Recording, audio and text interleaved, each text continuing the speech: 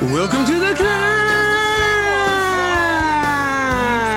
This is a show dedicated to helping singers, songwriters, and indie artists like you create leverage in the music business.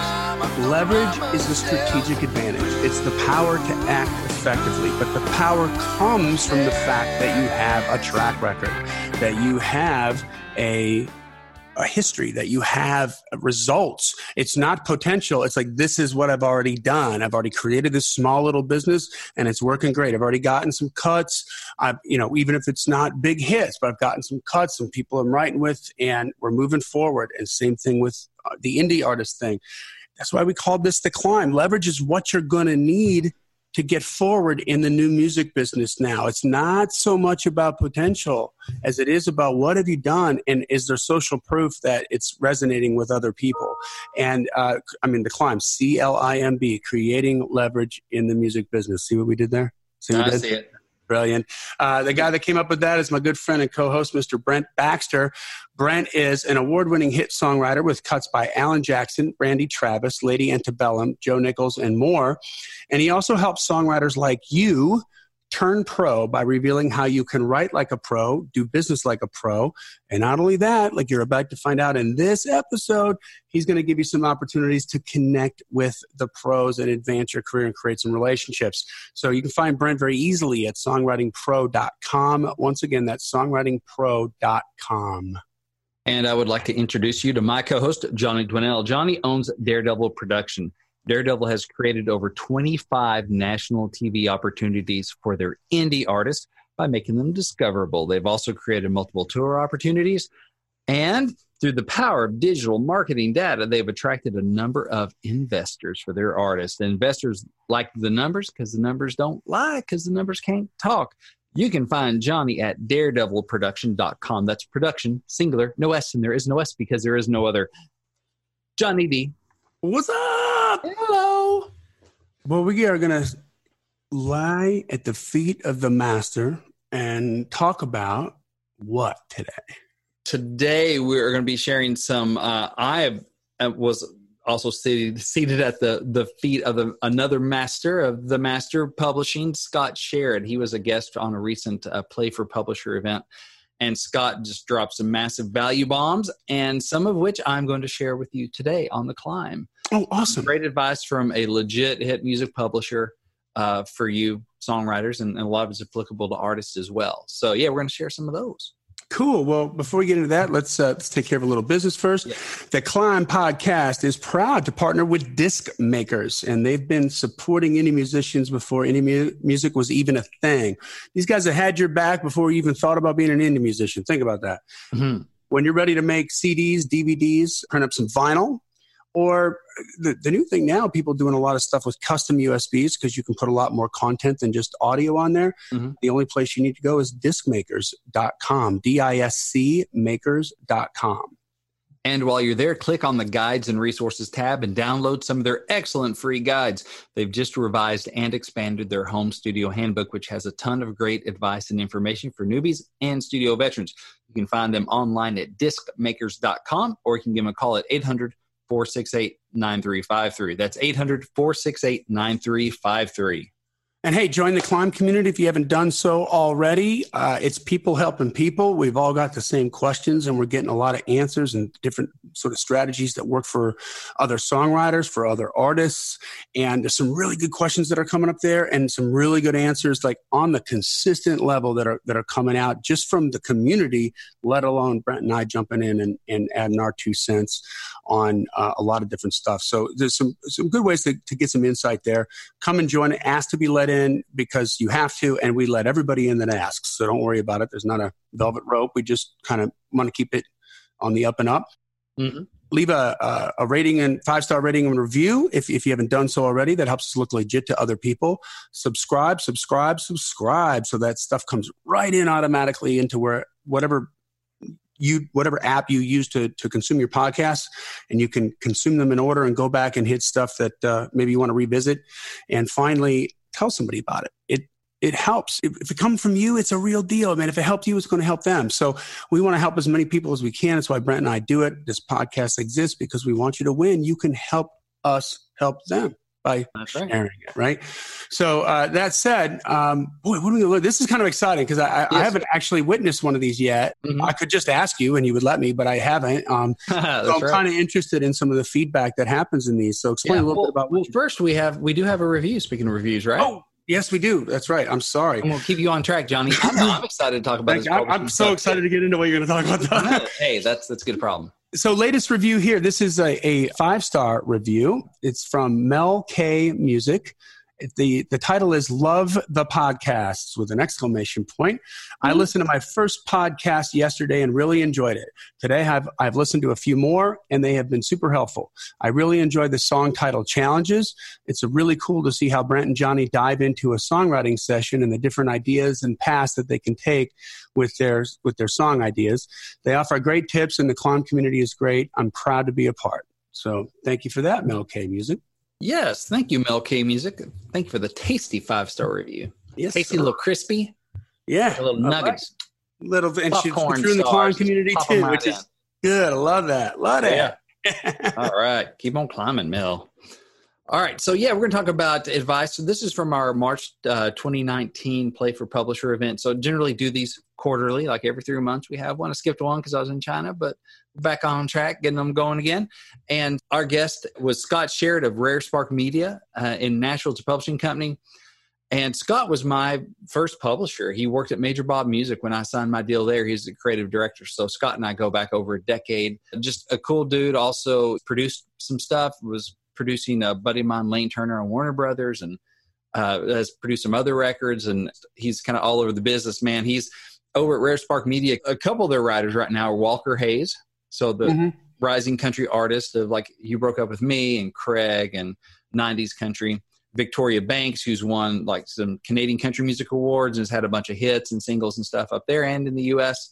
and some other folks too. So that's what he's doing at Rare Spark now. He's also the guy that pitched More Than a Memory to Garth, which ended up, debuting at number 1. And what's interesting about that is, Scott was working for Major Bob at the time in publishing. That was not a Major Bob song. He's just like, really? Is a great freaking song. So this is where the politics didn't play. He's just like, you know what? This is a good song. This needs to go to an artist that I think is going to like it. I'm going to make it happen. And now, granted, Major Bob Doyle, the Major Bob, is Garth's manager. So it was there's some in-house love because the better Garth does, the better Bob does, the better Bob does. Is he still Garth's manager? Yeah. Oh, yeah. I didn't know that. Okay. Oh, still. I knew he was. I knew from day one he was there. I didn't know that he was still doing it. Okay. Yeah, man. So it's still kicking, but that didn't directly affect the publishing side of it. But anyway, that was really cool. Scott just found a great song and pitched it, even though it wasn't one of his. So I'm like, that's really cool. So he was our guest, and basically what happened was with these Play for Publisher events, the Songwriting Pro community, they send songs in. I rifle through them and I try to find the 10 that I think have the best chance of catching our publisher's ear in a good way. And then we all hop on a video conference where we're face to face, like you and I are right now over Zoom. Mm-hmm. And Scott listens and he gives feedback and have a couple back and forth, some questions. So the songwriter can ask him like follow up or, hey, what do you think about this or whatever for a few minutes. And then we move on to the next one. So it's cool. It's a cool kind of intimate event. There are the 10 riders and then me and Scott. Mm-hmm. And then we, had the replay available for everyone who entered a song gets to watch the replay, not live, but they get to watch the replay. So they get to watch the full thing, go, oh, here are the songs that were picked. Here's, what I think about them, but here's what the publisher had to say about them. And here's, some of the value bombs he's dropping. So this is just some of the nuggets I pulled out of that, but there are a lot more. So this happens quarterly, but he was our guest. So we'll just dive into some of these. I just want to share. And Johnny, you and I can kind of hop I'm dying to hear it. Yeah, I haven't seen. Like I said, I haven't seen one of these yet. I mean, guys, this is just so cool. I'm just from my perspective. If you're a songwriter, I don't know. If I was trying to do the professional songwriting thing, I'd try to be on every one of these. Like even if I didn't have a song to submit, just because I'd want to hear what the competition is. It's going to give me if I'm not in Nashville and I'm not riding on the row, it's going to give me a pulse to check as to what what's relevant now, what they're looking for now, so you're kind of on top of the game and you're not feeling like an outcast because you're not in the ground zero of where it's going to happen. And then you can see too, just, okay, where's the bar at and how much more work do I have to do? I mean, and then be a fly on the wall to get that exchange. That's invaluable. I think it's great. And we have people that do that. They're like, I don't have anything ready to submit, but I just want to claim my spot, so I get to watch the replay.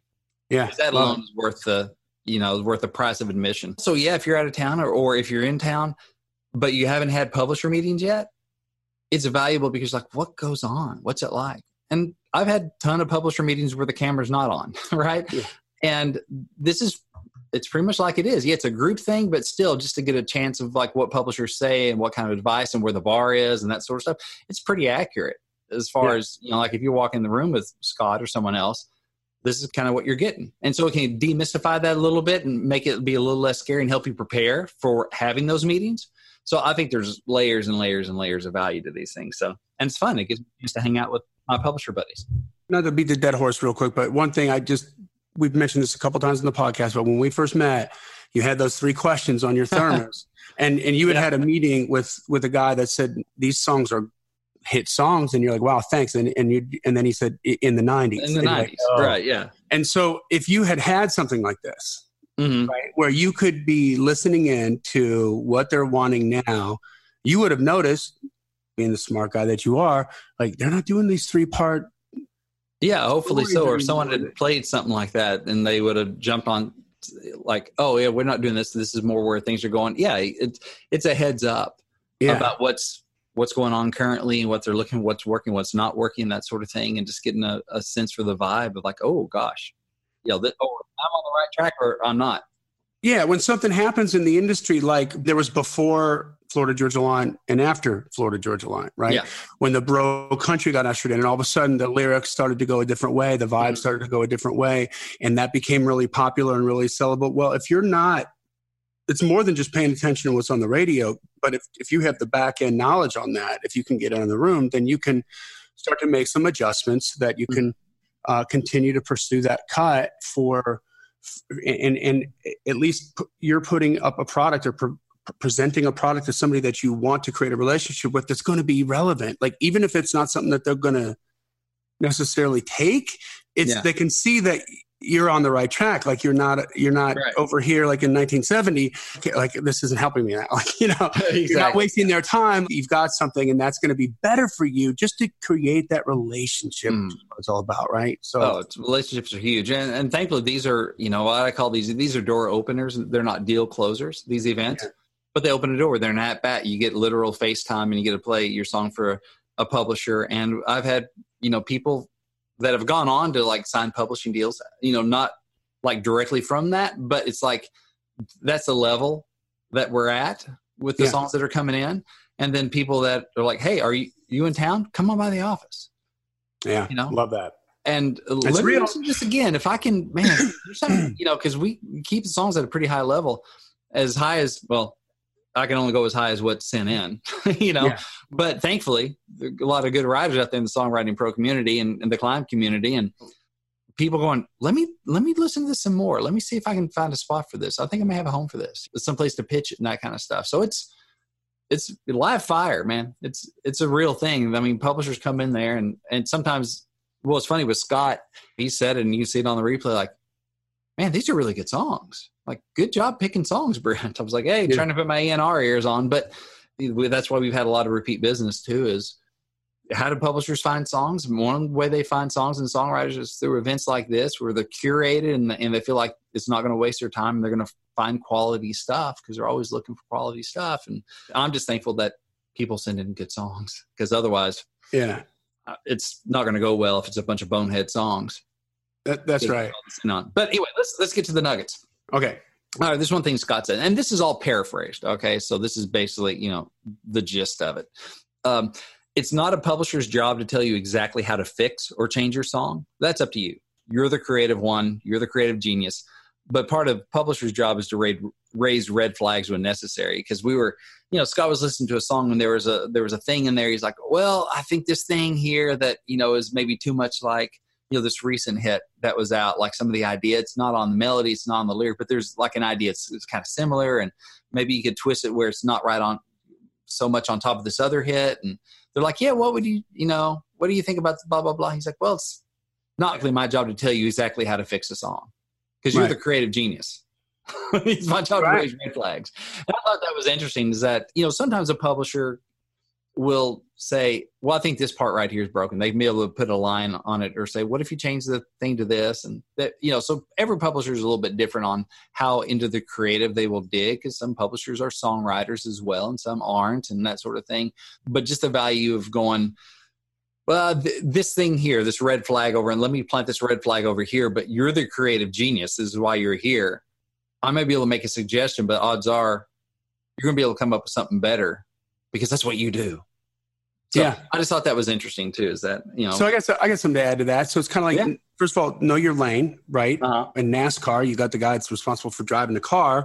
Mm-hmm. And then you got these other guys that are responsible for making sure that the car is performing the way it's supposed to perform, given the track and the conditions and blah, blah, blah. And you got the crew and they're supposed to do their thing. And just because they don't know all of it, it's like you're a lyricist. You don't care about playing guitar. Yeah. You can't assume that you know that. Mm-hmm. One of the revelations I had early in the music industry, we got the opportunity to hang for a little bit because there was a killer recording studio by my house where I grew up, like a world-class facility. And Queensryche was in there, like one of my favorite bands, mixing Empire, which was like the biggest record they were ever going to have. And we got an in to go in to the studio. I mean, this is even bigger than backstage. Yeah. This is crazy personal, crazy vulnerable. And we got the opportunity to go in there, and Peter Collins was the producer. Jimbo Barton was the engineer. And I just remember he granted us some time and sat down and talked with us while they were working on this mix. I just remember asking, like, dude, what do you do? Like, you're the producer. And it astounded me to find out that he's not an engineer. Where Michael Wagner's a producer and an engineer and a player and a guitar. He can do all those things and does it this way. Peter does it a different way. He's a very smart musician, but he picks his engineers depending on what project he's going to work on, right? And Jimbo Barton's got very clean ears, and so Queensryche had a very clean sound, as opposed to, if you think about that juxtaposed against Guns N' Roses, which is a dirtier sound, right? It's just a little more loosey-goosey. I remember him saying that and then realizing that, wow, there's different kinds of producers. Well, to your point with the publishers, there's different kinds of publishers. Maybe this guy's a songwriter too, and he might be more forthcoming with some with a lyric or something. And maybe he doesn't want to be, because he's like, I don't want to have any kind of contention with who wrote it, right? Yeah. The big thing, though, is what he was saying is my job is to go try to get this cut, and here's what they're going to tell me. Yeah. I can tell already what they're going to tell me. And so if I can give you this, just move this, change this, then that takes that off the table, and that they're going to take the song on its merits, right? So there's a situation where I would hope that people wouldn't bow up on them, or they wouldn't be a little upset about that. It's just like, okay, cool. Like here's a way to tweak. Here's a way to do one more thing, get you closer to the end zone, right? Yeah, and I think it's important that you can't expect to rely on a publisher to kind of fix your song. Like, it's close enough, they can do something with it. They can do something with it. No. A publisher may give you some feedback. I think this it's weird here. It's over in this area, second verse or something, whatever. It's not making sense. But it's ultimately, you got to put in the work, and you got to do the writing, and you got to get your songs right. Right. You can't count on because you're the songwriter. Writing in on a white horse and going to fix it. Yeah, you're the songwriter. That's your job description. Yeah, exactly. So that was one thing I thought was interesting. Another one. Scott works at a publishing company. They make their living, and they keep the lights on by getting songs cut that monetize, that make money, right? That's how they keep the lights on, and everyone keeps their gig. So he said, if you want to be a songwriter in a corporate environment, meaning they got to get songs to monetize to keep the lights on. I think that's what he means by like corporate environment, not necessarily huge, because, Rare Spark is an independent publisher. They're not owned by a big conglomerate that I'm aware of at all. So not like a BMG or some of those that, have more of the corporate infrastructure. But in the corporate environment, meaning business environment, you have to realize, it can be hard not to be married to every song you write. and to hang on to them really closely. Because, like, after all, you have to be close to a song to write that life-changing song. Like, you're going to write a life changer, you got to be emotionally invested in it. You got to be close to it, to the subject matter, to the song itself. That's how you can write something that's life-changing.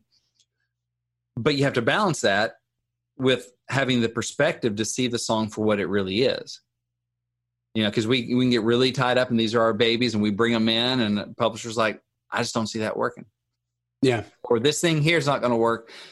And knowing that I'm super close to this is meaningful. This is why this is powerful. But there's a couple things here that might be poison pills commercially. And our job is to make money so we can all keep doing this and make more music. You have to have that perspective on that and just go, well, that's the way it is. I'm so close to it. I can't change anything. And some songs are very personal and they're for you, and you turn them in because you have to. Mm-hmm. But other times you go, okay, is there a way to do to change the song up, to tweak it, to do some rewrites where it still has that integrity? I'm still close to it. I still care about it, but it's also more commercially viable. And so just having that balance and know that it's a business, music business, not music hobby, not music personal, but it's just because you love it doesn't mean it's cuttable. Doesn't mean it's a big hit. And just having some perspective in business sense on that, because that's what they have to do. That's how they keep feeding their children. And you know what? Here's a revelation. You don't have to feel dirty about that. No. Because here's the thing. It just depends on how you frame it in your mind and how you spin it in your mind. And I'm not saying like talk yourself into it or talk yourself out of something that's evil or bad or whatever. But sometimes I think that, well, I don't think I know. Like as songwriters, a lot of times the initial approach for somebody early on in their journey is that there's some kind of limit, right, to the amount of songs you're going to write. Oh, and therefore I gotta be careful with the ones with these right here. So and precious about them. Yeah. Yeah. And it's like, you know what, if you're a songwriter, you're going to write a boatload of songs and you're going to keep getting better and keep getting better. And there's going to be different gems or milestones along that way. But you have to come from a place of abundance. You have to believe in the abundance. You have to believe in the muse. Like it's going to keep coming to you and you're going to keep learning. If you think like the last one you wrote was the best one and you're never going to beat that, you've already kind of lost. Right. Yeah. And so with this regard, I mean, I think that there's no need to get upset about when somebody's like, yeah, this isn't working or whatever. You know, you're like, okay, I'll get another one over here, you know, or I can retool it. I can beat it. Yeah. And I remember, that story, we've mentioned this before, but like Janie Lane from Warrant, when he was asked to write songs for a soundtrack, and he's like, instead of saying I'm selling out for this check to write movies for this or write songs for this frickin' movie, which is one way to go, right? Yeah. He went the other way going, well, this is a cool new creative way that I've never done this. Like this, I've never approached writing a song where I'm looking at a scene in a movie and trying to cook up a hook and then a subsequent melody and a verse from that. So it was like this new creative itch that he could scratch. He doesn't ever have to scratch it again if he doesn't want to. But what an interesting sort of exploratory, very... what's the word I'm looking for? Like naive is not the word, but just I'm going into this new place. Open. Yeah, just open-hearted. Yeah. Yeah. Because you said something, Brent, that resonated with me about like, well, sometimes you write this stuff from your heart because you've got this thing going on deep inside you and you've got to get it out or you're going to climb a tower with a gun and be on the system news, right? But then other times, what about just the creative exercise of, well, here is a neat little, who cares what happens to it, right? But we're just going to try to write it from a different perspective, from a different way and see how well we can do and see if there's a muscle that we can flex there that's worth flexing. Yeah. Right. But you don't get to judge. The only way out is through. You got to try it first, right? Yeah. It's funny. I've heard Gary Burr. So he's, great songwriter, string of hits a mile long. And so I heard him speaking at an NSAI thing a long time ago. I got the speaker tape before I even moved to Nashville. You could buy these speaker tapes. I was listening to that. I'd tear it up, trying to hear hit songwriter talk and kind of the way to pick their brain. And, so he was writing all these sad songs or these really dark songs or whatever. And then he finally wrote like a happy song and it was a hit. And he goes, huh. He's like, happy song, new car. Happy song, new car. Oh. Pavlov's dog. The Pavlovian response is like, hey. Oh, man, okay. Anyway, so here's another thing that Scott was talking about. He said, he doesn't listen to a lot, and I think this holds true for other publishers because I've heard the same or similar things from other publishers. He doesn't listen to a lot of outside songs. Outside song meaning songs that his staff writers didn't have a hand in. Mm-hmm. Because, publishers try to have a well-rounded roster of writers. And so they're going to go to their writer stuff first. That's their priority, is to listen to that stuff, try to cast those songs for, where we're going to go pitch these, let's get these cut. So they don't have as much time to listen to outside stuff. But with outside stuff, it's all about who's looking right now. Meaning, so when they do hear stuff, he's interested in going, is there a place for this right now? Not just like, is this a good song that could someday get cut? Because he's got a boatload of those coming in, right? Yep. From writers that he believes in, he's invested in, they're turning in songs. Most of them never get cut. But that's his stack of, let's go to the well. So as an outside writer, it's going, who can I go play this for today? Is there somebody that is cutting right now that this fills a need? Like that I don't already have? Right. But I think, I know who to go take this to because they're looking. Brooks and Dunn is looking right now, or Florida Georgia Line is looking. Keith Urban is looking. Kenny Chesney's looking. Tim McGraw is looking right now. I can run this to them.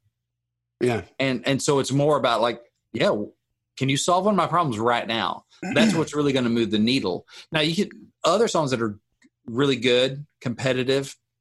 They may, and this is me extrapolating from this quote, be good relationship builders. And like, yeah, man, you're doing good work. And they want you to keep coming in because they're hoping one day you're going to bring that song, or a spot opens up where you can fill that spot in that roster, that sort of thing. And this is one thing I've noticed too, because, I'm self-published right now. So I don't have a publishing deal right now, and I hadn't really been looking for one just because of the situation. But, so I go around, I meet with different publishers, and I play them some songs and stuff that I own publishing on. So open publishing. And it's interesting. You're like, you play good songs that if I were on staff, they'd be like, great. Or even if they weren't demoed, they may go demo them. But it's something different. They go, hello, Pantheon podcast listeners. Christian Swain here to tell you more about my experience with Raycon earbuds. Our family now has 3 pairs of Raycon earbuds around the house, and my wife just grabbed a pair of the Headphone Pros to replace some headphones from a company that was double the price.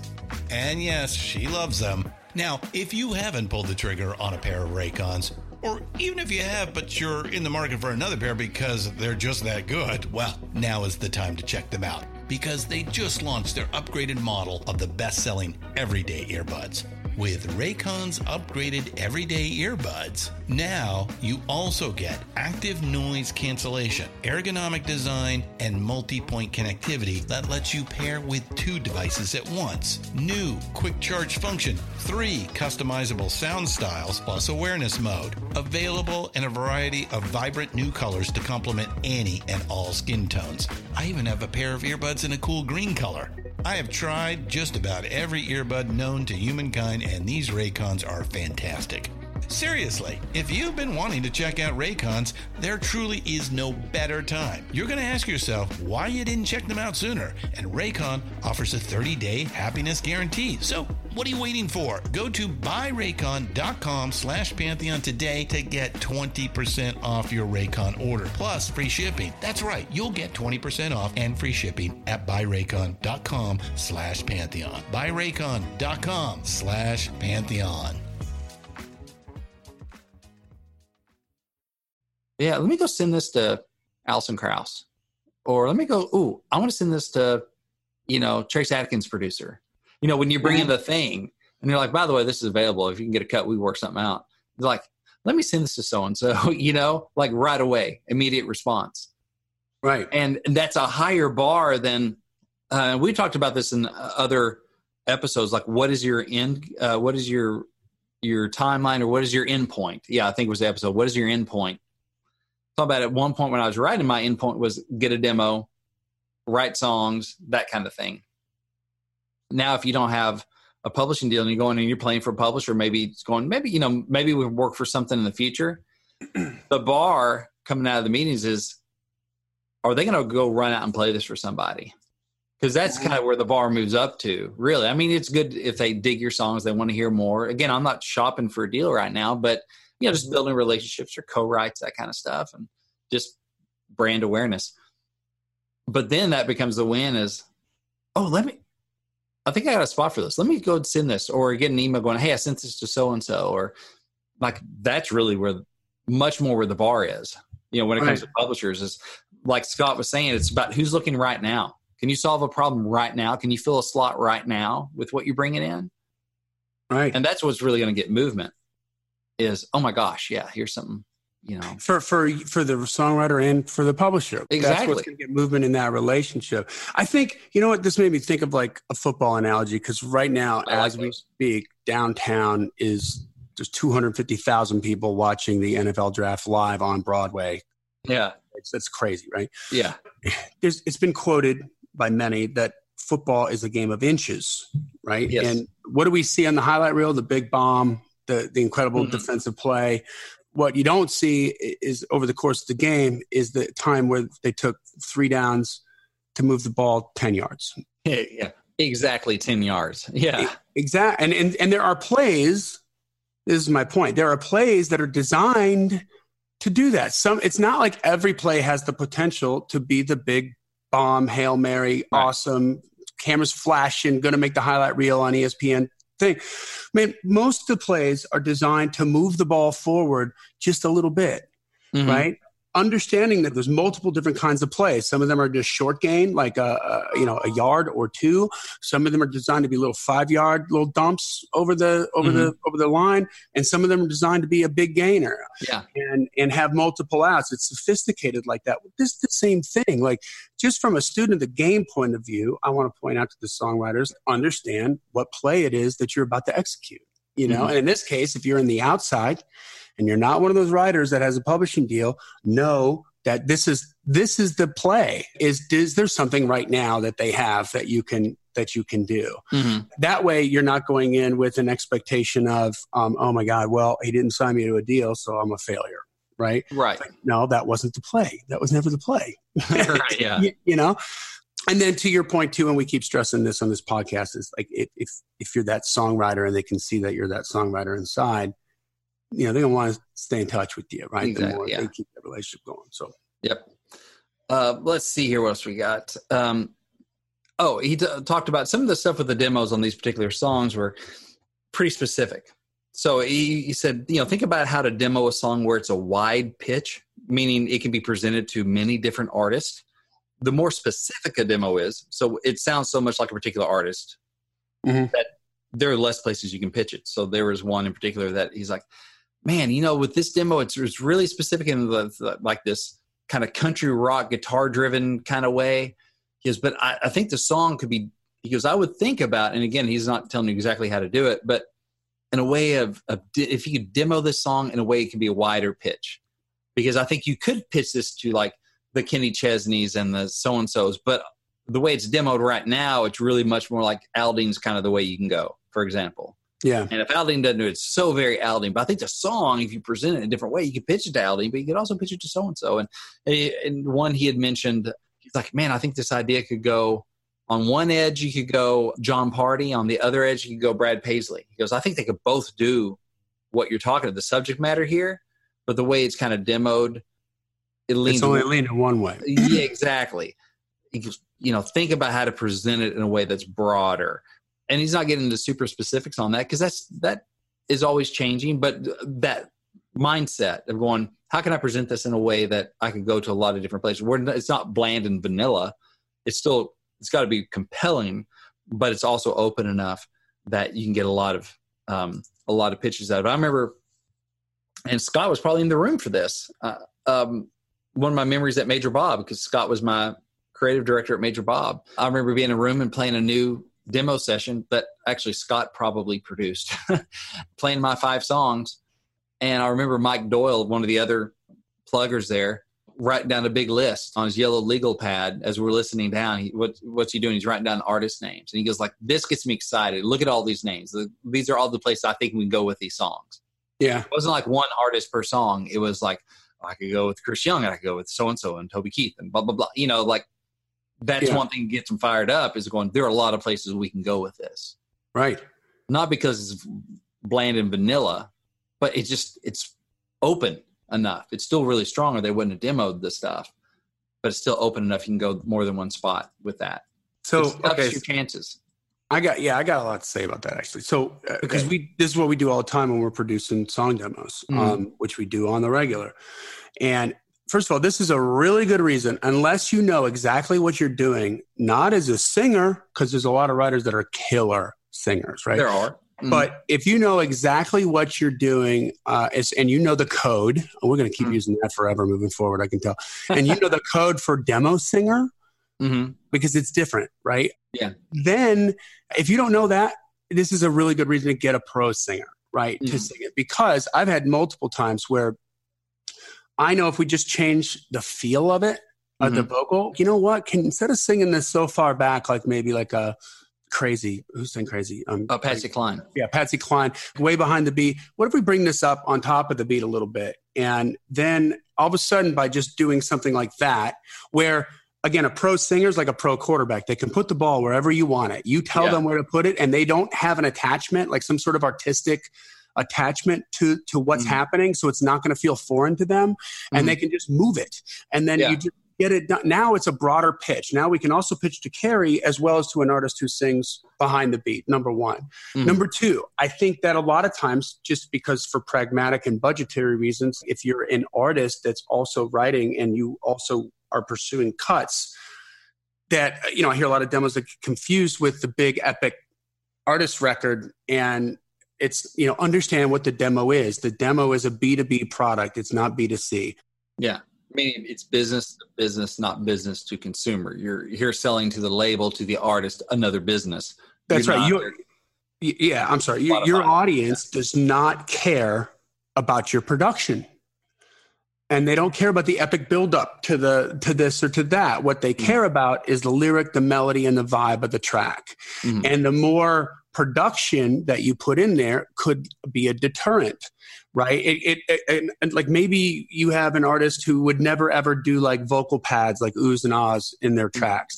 But if you put those in there because they fit for you as an artist, that could work as a pitch for the artist who doesn't use those. But if you leave them in on the demo, you're going backwards, not forwards. So understand that, because I think sometimes people are thinking right now, what popped into my head is, oh, well, man, so what do I got to do? Like record 5 different damn demos for no.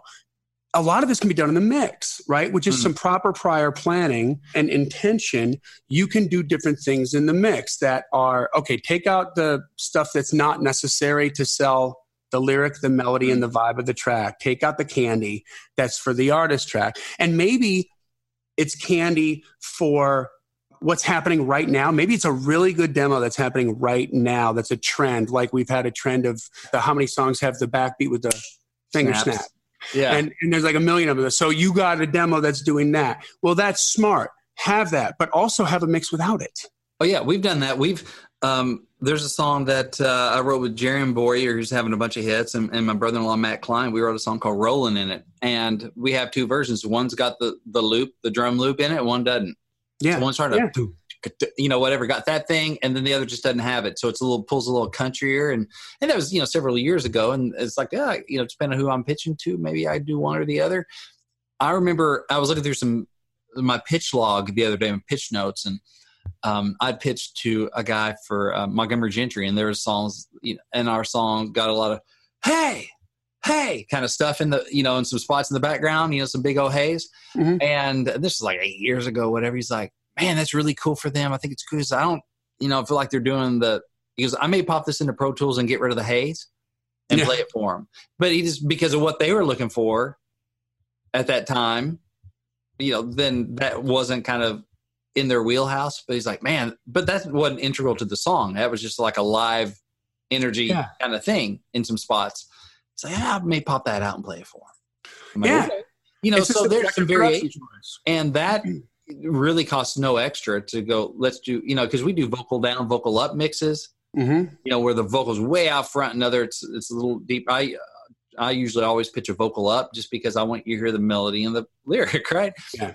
And that's not cutting totally different versions of it. That's just hey, mix it, then pop that, get rid of the haze or whatever. And now here's another version, just bounce it down. It really doesn't cost you any extra.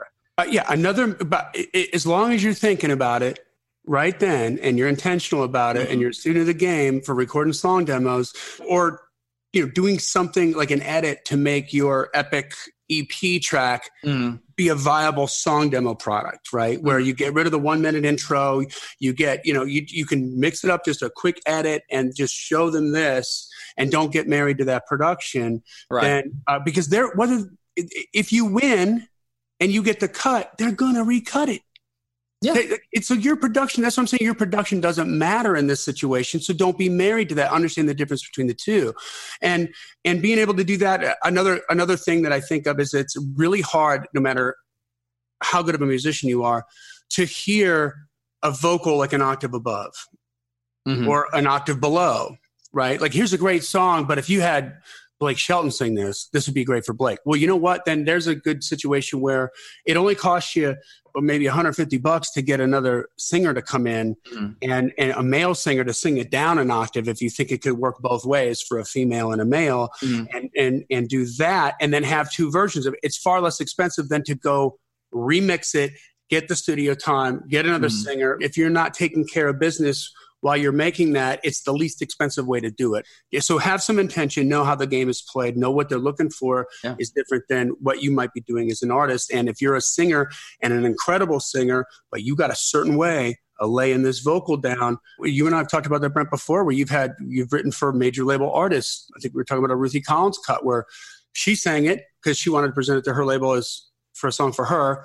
Then you had a pro singer sing it so that it didn't have her on it, right? So that it could have a life over here, maybe with another artist, if that's the way it was going to happen. And a guy like a sing it too, like a guy singer. We had, that wasn't a Ruthie thing. I don't know if we've done that with Ruthie, but that's a concern sometimes because you get you're working with an artist. I mean, there's some stuff I, wrote with Hillary Scott from Lady Antebellum, and some stuff I wrote with the band, and that they didn't cut. And you're like, well, pitching it, but it has Hillary and Charles on it. And sometimes the people's first response is, well, why didn't Lady A cut it? Yeah. Are these the cast-offs? No, just maybe it wasn't their lane. It wasn't their, but it doesn't matter. If that's in someo's head, then that can be a detriment. Psychology. Yeah. I mean, you can love it, turning up the demo going, yeah, Lady A on my song, but other people, it may be better to hire somebody else on another version. Oh gosh. Okay. So the multiple versions, I think what you're thinking of is, and this was a Major Bob demo that Scott shared, I'm sure produced, but there's a song I wrote with Robin Welty and I think Rory Burke, a song called In the Middle Of, a big ballad kind of thing. And we were writing and we're like, oh, this could be a male song. This could be a female song. And we're looking at it going, this could be a duet, like without changing anything. Lyrically or melodically or whatever. So what we did was when we went in, Scott figured stuff out, how to key it, found his singers. So we got Casey Bowles to do the female version. She's awesome. I can't remember the guy we got to do. Love her. I use her all the time. Yeah, she's great. And I can't remember the guy's name now. It's been a long time. But it got him to do the male version. And so cut one track, but we keyed it right for those singers, right? And that was part of Scott's job, not me as a writer. I'm way out of my depth on that stuff. I'm like, keys, that gets me indoors. I don't know what that Well, let's talk about that for just a second. Let me interrupt. So I've done this a million times. If it can go either way like that, the girl's going to pick, if she's keying it for her, she's a pro singer. She knows where her sweet spot is because there's notes she can hit, but then there's the money notes that she has. Right. So she's going to key that song to make sure that most of what's happening is in that wheelhouse. And that's going to be a different key than the guy singer typically. And so there's times where if I tell my singers, hey, I'm going to do a duet, it's going to be you two. I put them in touch with one another and then we can key it. Or I mean, I know them well enough now that I can just do it where I just know like there's a key in between that's going to be a little higher than what she would normally like. And or what he would normally like, and a little lower than what she would normally like. But then we can do it without having to do weird, funky stuff in Pro Tools to change the key and make everybody happy. But again, intention about knowing. Planning. Yeah, this is what we got to do for this. So Scott works the casing, and the male singer got it keyed right, and so we cut one track, one version. She came in, she knocked out a great female vocal, whole song. So now we have female version. We can pitch to females. The male singer came in, knocked out a killer male vocal. So same track. Now we have a great male vocal we can pitch. And then we also had him do a duet version. She took like one verse and he took the other, and we had them do each other's harmonies and stuff. And we were able to put that, kind of cobble that together, but it still sounds right. And now we have a third version. For the price of one track and two singers, we have three versions that we can pitch. So if someone's looking for for a duet, I'm like, here's a duet. You don't have to imagine it as a duet. Boom. Yeah. Or male version, boom. Female version, boom. And so talking about widening your pitches, and so that's some other stuff. So that's super huge right there, because that's a money saver, man. That's saving money. Yeah. That's right there. And you got to be efficient. You got to be efficient with that stuff, because even for the long game, you're going to be doing spending a lot of money, and you want to make it back. Yeah, that's right. Let's see here. Speaking of that, these days the ability to make tracks is a plus, and this is coming from Scott. You can expand on who a publisher can put you in the room with. So, hear the term, track guys or track girls. Usually it's track guys. It just seems to be the majority of them, but there are definitely some great female track people too. So track people, meaning basically you got GarageBand, Logic, Pro Tools, whatever at your house, and you're basically your producer. Mm-hmm. You build tracks.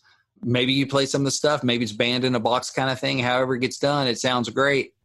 And you can bring in tracks to a write, or you're building tracks as you write, which is cool. There's value for that as a writer. There's value for me as a co-writer. I'm working with a guy right now. Last time we got together, we finished up a song that we just wrote from scratch together. So just banging away on guitar kind of thing. And then we're looking for something else to write because we want to start something else. And he's like, I got this thing. And it was his track. And he had like a first verse and a chorus.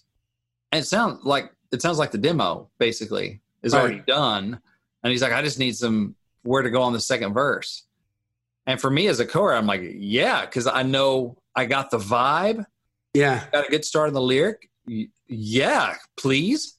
Yeah. Yeah. It's like, that's like writing with a band, because you get immediate like, oh yeah. Oh, this is how it's going to sound. Cool. I don't have to imagine like this could be cool. I think we're going to aim it like, oh, that's cool. Yeah. Let me own this. So there's that value. And I've written with other people that are kind of like building the track as we work. And so you're like kind of making the demo, and sometimes you leave that day with the demo of the song, but you can always go back and tweak stuff as you need to. That's cool. Cause they feel like if you're doing that, you're probably also a melody writer a lot of times, musically. Mm-hmm. So they can put you in the room with anybody. They can put you in the room with lyricists. They can put you in the room with artists, which is great. That's how some people end up getting production gigs is they do the demos writing with an aspiring artist, and they get the deal, and they're like, man, that sound is what they love. We can't find anyone else that can quite get that thing. And so songwriters become producers that way. Yeah. It's good economically because, hey, a publisher didn't have to pay for that. You may have to hire a couple things out, but a demo singer or whatever, but it's so much more economical than going in doing the full band thing. And for some things, that's all you need. Some things it's still cool to have the full band, but it's nice having that option. And for me as a co-writer going, some of the stuff I've cut like with Wilkes, and they don't demo everything because they have to protect their time, and you don't want to take advantage of that. But the stuff we write that's really cool, he can go in, take his time. He sings great. He produces great and all that stuff. You're like, man, that's a killer demo. And I didn't get a bill. Yeah. But that's awesome. Talk about bringing value. Yeah. And this other guy I'm working with, David, same thing. It's like, oh, great demo. People are going, where'd you do the demo? I'm like, I'm a co-writer, and it didn't cost me a dime. And talk about bringing value. That's something else you can bring into the room as a co-writer. And that's another value you can bring into a publishing relationship going, oh, that's nice. Because that changes the economics. Mm-hmm. It's not going to be as expensive to get stuff done. So anyway, so I think put you in the room with. If you've got a rig of some sort, it's worthwhile. We're saying here to bone up on your chops and start messing around with that and trying to create country tracks or pop tracks or whatever you're doing, whatever genre you're in, rap, hip hop, whatever. Yeah. To start to make those yourself now you're coming with something that really could be valuable. And it's another thing. It's another way for you to get in and get heard and get opportunities. Yeah. Now, if you stink at it, it's not going to, it's not going to help. So you got to have the goods. But if you can do that, that's just it's another part of value that you can bring in. And, just bringing in, it's all about the value you bring. I mean, publishers are looking to get their problems solved. They're not looking to solve your problems. That's right. They're looking to solve their problems. And how do they solve their problems? By solving the artist's problems. Yep. We all advance by solving someone else's problem. Yep. And that's another value you bring in is, I can create these tracks. You can stick me in the room with anybody. And when, it's a song that's worth it, we can come out with the demo. And so many publishers are hearing more and more stuff turned into them the first time they're hearing the song. It sounds like a record. Yeah. Yep. And they're not hearing as many of the bang away on the guitar things. Yep. But still, a great publisher can hear a great song, but may not have to use their imagination as much. But sometimes they want to hear stripped down so they can imagine, oh, no, this could be for so-and-so. Now let's put that intention to build it broad. So nothing's a complete science. We're all figuring it out. There's always some wiggle room. It's not black and white. Yeah, there's a lot of moving parts, man. So you just got to be a student of the game. Yeah. And one thing we'll end on, because I know we're going here, is don't be afraid to write an alternate version of your song to see if a different direction can make it better. You can always go back to the original version. And that was something he challenged some people with several times on the Play for Publisher event, was like, I'm hearing this and that's cool. What if you did something like this with it? This kind of direction or this angle, or maybe like, man, the melody doesn't quite fit the vibe of the lyric and the tone of the lyric. It's like more aggressive than what your lyric is, or vice versa, or whatever. It's like, play with a different sonics of it. Play with different mood to the melody. You still got your original version. Just consider this an alternate version. Play with it. If it doesn't work, you still got what you had. That's a beautiful thing about writing. It's not like paving a road. Once you pave over it, you can't go back to the way it was. Yeah, that's right. Now we have this version and we have the other version. Which one's feeling better? You're not out anything but time. But at the same time, you're working and you're learning. So that was one thing he encouraged people to do, is like, man, take another stab at it. Don't be afraid to do an alternate version, because you still have the original. I want to add to that. So I do this often in the studio when I'm doing not only song demos, but artist tracks. If I'm producing an artist track with the players, I do it with the singers. I do it with the engineers. If the player goes and they hit something and like, wow, okay, we got that. That's a take. But I hear something. I try something. Hey man, try to do it this way. And then we'll playlist the other one. Right. Yeah. Because you save it. It's not, you don't tape over it. Yeah, it's like a free play in football. Like when the defense goes off, we still get to snap the ball and try to throw a touchdown. And if it doesn't work out, you don't lose a down. It's that kind of a thing. Or vocally, I do this often with, especially in artist tracks, where I'll be like, okay, we got that. Let's just try something. Let's try this or that. And now there's a feeling of comfort with the artist. Like, okay, we're playing with house money. Yeah, now we're just, we're just throwing spaghetti against the wall and see if it sticks. Let's just have some fun. We got what we need. Let's see if we have something we didn't even know we needed. How fun is that, right? Yeah. And then a lot of times it's a psychological trick too, not for nothing, but a lot of times I'll do that, and then now they can swing for the fences because they don't have to worry about anything. It's like, we got this. Just try to do this. Just see if you can beat it. You know what I mean? Like, okay. And we got it. Like, I'm happy, but let's just see if we can be. And then they'll try something and then they'll nail it. And you're like, yes, there we go. Because they're not overthinking it now. They feel a freedom. Pressure's off. The pressure's off. Yeah. So you know what? Like, what a great way to maybe go back and take some of your better melodies or some of your better grooves. Just go revisit them and maybe start with a song title challenge, like a self-done song title challenge, right? Or, call you for one and just see what are the ways you could go with it, and then see if maybe you can't cook up something that beats the old lyric. And now, because you've got this cool vibe and you've got this cool melody, and then, or in this case, he's talking about the melody too. And like you said, just play around with some different alternative versions, because now it's freedom, right? Now you've already got, like, you can't lose. Like, you've already got the song, so why not try something different? It's fun. It's just such a good time, Yeah. When you think about it artistically like that, it's like a different castle in the sandbox. Like movie making or something. Like, okay, we nailed the scripted scene. Let's do some ad libs. Yeah. Let's just see what happens. A lot of those end up in the movies. Yep. Let's just see what we did this. Dude, I got to tell you this real quick. So we did this with the Lonely Highway Boys in the studio. And, this a vocal group with an edge. It's three brothers. They harmonize like nobody's business together. And we initially tracked them individually doing their parts, right? They're at the fifth, and then we doubled them. Okay. Mm-hmm. But then when we got done with all that, we went back and I'm like, okay, now I want to do overdub and add the three of them around singing harmony together, like in blending around one microphone. Mm-hmm. And then we went and tried the Queen thing, right? Which I've been dying to do for years, and I haven't had a group that could do it. I just didn't have the opportunity to do it. And the Queen thing, the way they did the vocals was all the guys were around the microphone singing a unison on the root note. And then they were all around the mic singing a unison on the third. And then they were all around the mic singing a unison on the fifth. And they mixed those together. And it was like, that's how they created the Queen sound, right? Mm-hmm. It wasn't like everybody blending together like they did live. It was different in the studio. So we tried that. And like the engineer, who's like a really good engineer, who I have like a tremendous amount of respect for, he's done a bunch of records. He wasn't getting it in the beginning. Like I kept trying to explain it and we kept going different directions. And it was kind of like I had to reel him in a little bit. Like, we're going to do this next. And the band bought into it. They're like, they trust me to the end of the earth. They're like, okay, we'll try it. They went in there. We got done with that. Dude, his eyes were as big as saucers, because we had nothing to lose. We've already got the tracks. Yeah. Let's try this different thing. And dude, I can't wait to play it for you, man. It was so like, we're going to add it in at the end of like a couple tracks because it adds this different dimension vocally with the same freaking notes, but it's done a different way. Yeah. And it adds this like intensity that adds energy to the end of the track that I can't even describe. But the engineer was like, that's how Queen did it? That's really cool, dude. Like, I'm so glad we did this. I'm like, I know, Like, sometimes we just got to go a little bit beyond. When we get the work done, now we can play a little bit. That's awesome. Well, I know we've been going long. I just want to close out.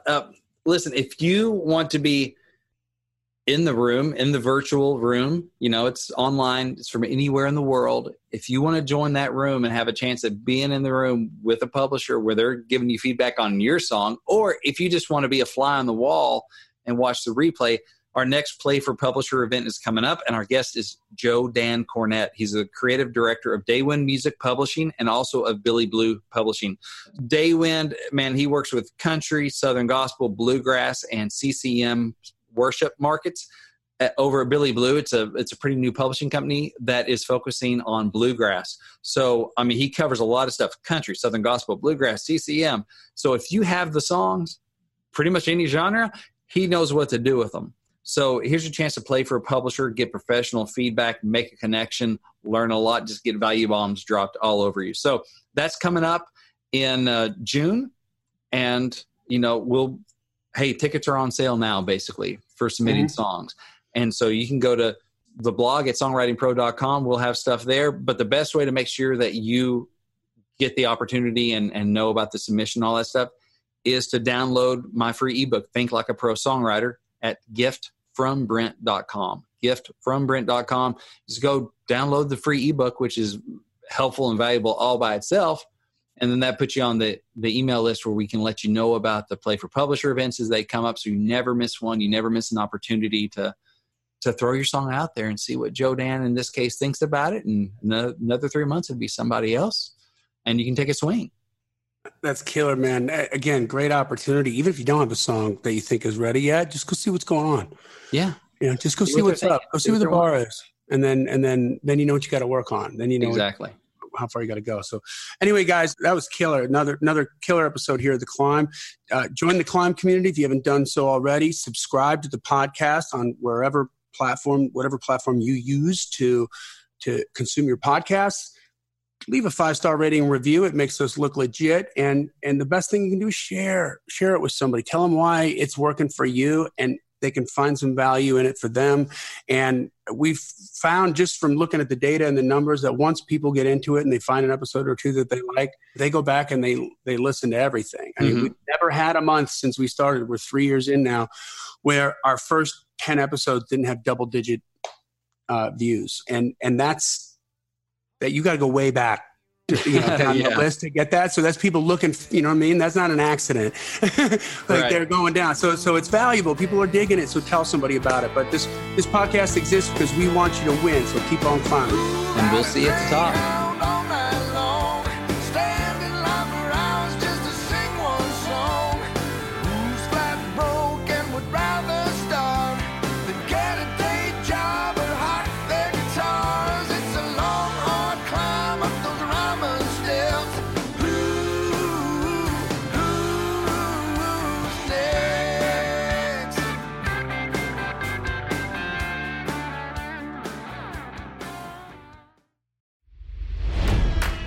It's NFL draft season, and that means it's time to start thinking about fantasy football. FantasyPoints.com features industry-leading experts and prognosticators using proprietary hand-charted data to help you score more fantasy points. FantasyPoints.com is the place to go for whatever kind of fantasy football you play. Whether you play fantasy football, daily fantasy sports, or do a little bit of everything, Fantasy Points has the meticulously researched content to guide you to victory. And why wait for the fall? Fantasy Points also covers the new spring football league, the UFL. Join the guru, John Hansen, Scott Barrett, Joe Dolan, and other massive names in the fantasy football universe with an exclusive offer. Use code Pantheon for 15% off any Fantasy Points package, including the all-in package, with access to every article, tool, and data nugget that Fantasy Points has to offer. That's FantasyPoints.com and code Pantheon for 15% off at Fantasy Points. FantasyPoints.com, code Pantheon. Score more fantasy points.